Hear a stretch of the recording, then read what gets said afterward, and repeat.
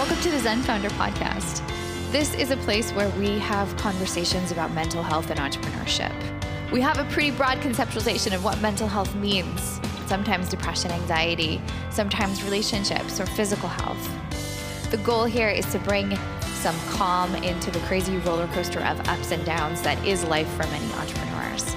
I'm your host, I'm Dr. Sherry Walling. I'm a clinical psychologist and an entrepreneur, married to an entrepreneur, live in the world of entrepreneurs, and I'm so pleased that you have joined us for this conversation. Hey everyone, it's good to be back with you after a couple weeks off. It's been a busy couple weeks. I was at MicroConf, and then Rob and I took the kids on a spring break trip to London. So I know I got the chance to see some of you in person. Thanks to those of you who came to our London meetup. And as always, it's great to see old friends at MicroConf. I decided to let myself off the hook from recording a podcast last week because if any of you who've traveled with children know that although it's wonderful and really one of my favorite things to do, it is also really demanding. And as a parent, you kind of bring all of the tasks of your normal life, like making food and laundry and organizing people and dealing with kid conflicts and hurt feelings and temper tantrums. You bring all of that with you on the road as you're trying to explore a new city and organize public transportation and which tour you're doing on which day and all of those things. So we had a great trip, but I was not really in the frame of mind to think clearly about a podcast recording. One of the things that Rob and I wrote a lot about in the book, and I talk a lot about in my consulting work, is that one of the challenges of entrepreneurship is the extent to which your identity as a human is intertwined with your business. So entrepreneurship is a job, it's a livelihood, it's a way of making money, but it's also an identity. I recently came across a paper published in the Journal of Business Venturing. I didn't know that was a thing, but it's a peer-reviewed journal, and a couple of professors, one from Indiana University, the Kelley School of Business, and one from the Whitman School of Management at Syracuse University. Their names are Dean Shepard and Michael Haney. Anyway, they wrote this article about identity management and entrepreneurship. And it captured my attention because they talk about this interplay between entrepreneurship and distinctiveness. That when someone is an entrepreneur, for the most part, they're stepping off of the well-laid path of, success in a traditional business or climbing the ranks in academia. And entrepreneurship, by its nature, is making something new, or at least a new version of something old. It's creative, it's iterative, it's the generation of a product or a business that didn't exist before the entrepreneur put it into the world. And for many folks, their business is born from somewhere in the recesses of their brain. It's very much a part of them, their creative imagination, their unique idea, their ability to solve a problem. And therefore, it's highly individualized. It's highly distinct. The state of being an entrepreneur is to be distinctive. And many of us who do this kind of work like that. We like not having to color in the lines. We like being able to have our own perspective brought forth into the world. Many of us love the freedom that confers. And there's nothing inherently psychologically wrong with being distinct, with, dancing to the beat of your own drum. There is some challenge to the psychological well-being of the entrepreneur when that distinctiveness is not counterbalanced with belonging. And I think that's what I like about this article that I'm mentioning from Shepard and Haney is their abstract is that the act of entrepreneurship typically confers distinctiveness. However, in satisfying the psychological need to be distinct, entrepreneurs may at the same time foster a psychological deficit in feelings of belonging, leading to diminished psychological well-being. So they go on in their abstract to talk about how they're trying to sort of solve this problem through optimal distinctiveness theory. It gets a little bit theoretically heavy, so I won't necessarily go into it. But how do we as entrepreneurs balance this is a place where I think the word balance applies. How do we balance the distinctiveness of how we work, what we do, who we are with belonging? At the deepest levels, I think sometimes when I talk with folks about this, we sort of try to solve the problem practically. Like, oh, you work alone, or you're a solopreneur, or you work from home, you have a distributed team. So you counterbalance that distinctiveness or that aloneness with togetherness. You get a co-working space, or you go to a conference, you join a mastermind. And that is absolutely sound advice, right? We want to create our lives in such a way that we're actually around other humans. But I guess my curiosity is at the deeper psychological level, how do we open ourselves up to more belonging? Because belonging is tricky.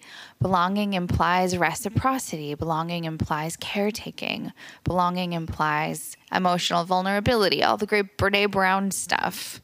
And most of us as entrepreneurs are frankly deeply uncomfortable with that because we're super comfortable with our ability to get things done by ourselves. And although that's easiest and most convenient, we often can't get around the fact that as social creatures, belonging is part of our psychological well-being. Distinctiveness is great, but it cannot be our primary identifier. So some things that make belonging, I think, tricky for entrepreneurs is that, again, we're used to deciding ourselves. We're used to being somewhat self-contained in the way that we show up in the world. And belonging implies that we shift, we listen, we're impacted by someone else.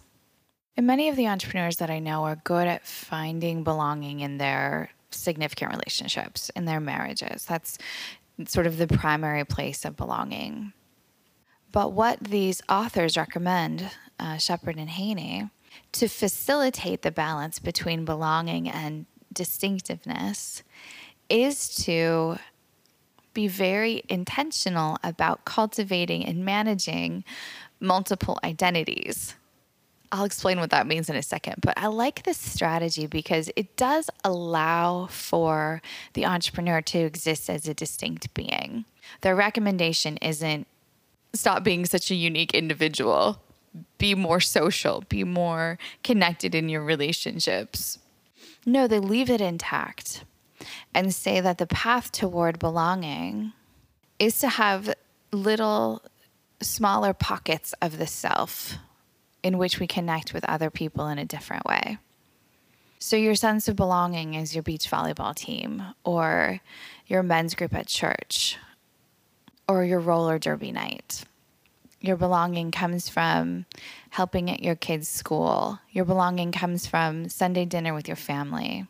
Your belonging comes from being a digital nomad and swapping travel stories and recommendations for the best Wi-Fi in Bali.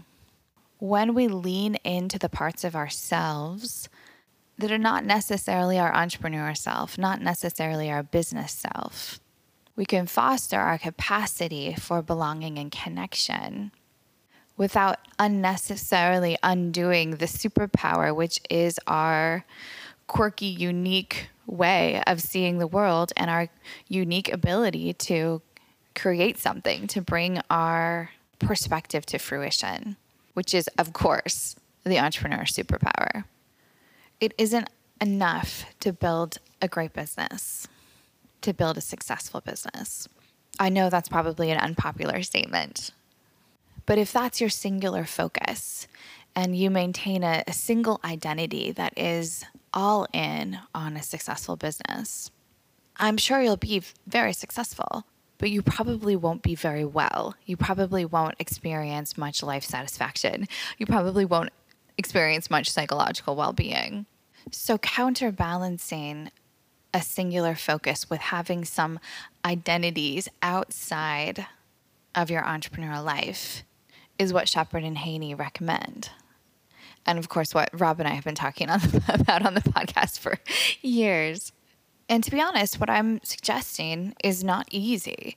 It takes a lot more work to manage several micro identities, to manage several parts of life that you invest in, than it does to have a singular focus. And it is, of course, possible that your business might suffer a little bit. But there's always wisdom in diversifying your holdings. There's always wisdom in having pieces of your nest egg invested in a variety of places. One goes up, the other goes down. So it is with our psychological well-being. When it's crappy in our business, then hopefully we have friends that we can do quiz night with. When things are really rough at home, we're having trouble in our marriage, hopefully we can experience great satisfaction in the team that we work on or in the business that we're growing. The authors of this paper jump in and try to assess how to manage these micro-identities. They have this discussion about whether you compartmentalize the different parts of yourself or you go towards a more integrated identity management strategy. So compartmentalized is, the parts of yourself are pretty separate. Integrated is where, your identity as a parent is enacted when you're involving one of your children in your business or bringing him to a conference that you're hosting. In a compartmentalized model, those buckets wouldn't cross. Your kids wouldn't have much to do with your business. The authors argue that integration and compartmentalization are sort of two ends of the spectrum. And the extent to which you integrate your different identities is really very much up to you and your style. And there are pros and cons of both. For example, sometimes it feels really good to just go to the gym where no one knows that you're an entrepreneur, nobody knows that you're in business, nobody knows you're in tech, no one knows you're a psychologist, and people just see you as the crazy person who's working really hard on pull-ups. And that's just your identity there. And you get a break from all the other things. On the other hand, there's something to be said for feeling like you can bring all of yourself into each of the contexts in which you are operating. So that's, of course, the example of like overlapping your family and business life, or talking with your friends about your business so that they know the ins and outs. They're really informed. They understand the challenges that you face on the day-to-day. But having friends who aren't integrated with your business, those are still real friends. Those are still important sources of belonging. And that just is enacting a different micro-identity than your entrepreneurial identity. So without diving too deep into academic theory here, the bottom line is that many entrepreneurs lean towards being pretty distinctive individual folks. That's all well and good, but not sufficient. So we counterbalance that with belonging. And in order to really be good at belonging, most of us need to diversify our identities, the things that we do, the things that make us who we are. We can't have a singular focus on our business alone. So having other parts of ourselves that we give time and attention to, I know you're going to say that you don't have time. I get that. I'm as busy as you are. But finding small spaces for friendship, for exercise, for play, for quiz night, for family, for a hobby, that's got to happen. And we can choose how much the parts of us overlap or how much the parts of us are compartmentalized. What gives us the most ease? What we find ourselves naturally doing. But the bottom line is we can't just be one thing. We can't just have one metric of success. We can't live alone in the halls of our own mind without challenging ourselves, without learning how to be deeply engaged with other people, how to belong to someone else and how to let them belong to us. Because right alongside building your business castle, that's the most important task. So again, the article that got me thinking about all of this is Birds of a Feather Don't Always Flock Together, Identity Management in Entrepreneurship by Dean Shepard and Michael Haney in the Journal of Business Venturing from 2009. So reach out to me if you want to chat more about the optimal distinctiveness theory. If you like these kinds of conversations, Rob and I wrote a book all about the psychology of entrepreneurship and entrepreneurial mental health. That, of course, is The Entrepreneur's Guide to Keeping Your Shit Together. It's available on Amazon. And if you have had a chance to read the book, we would be so very grateful if you would leave a review on Amazon. That helps, us get attention. No, it just helps to validate that the book is helpful and meaningful. So if you found it to be even slightly helpful and meaningful, please take a sec, go to Amazon and leave a review about the book. Thanks so much for listening.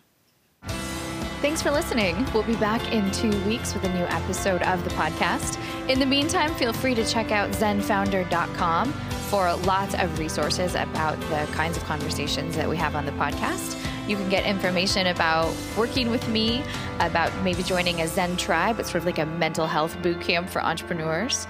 We also have lots of content on our blog, links to resources in our courses and books for sale. So check us out there, and we hope to provide anything and everything that you might need to make the entrepreneurial life a little bit easier.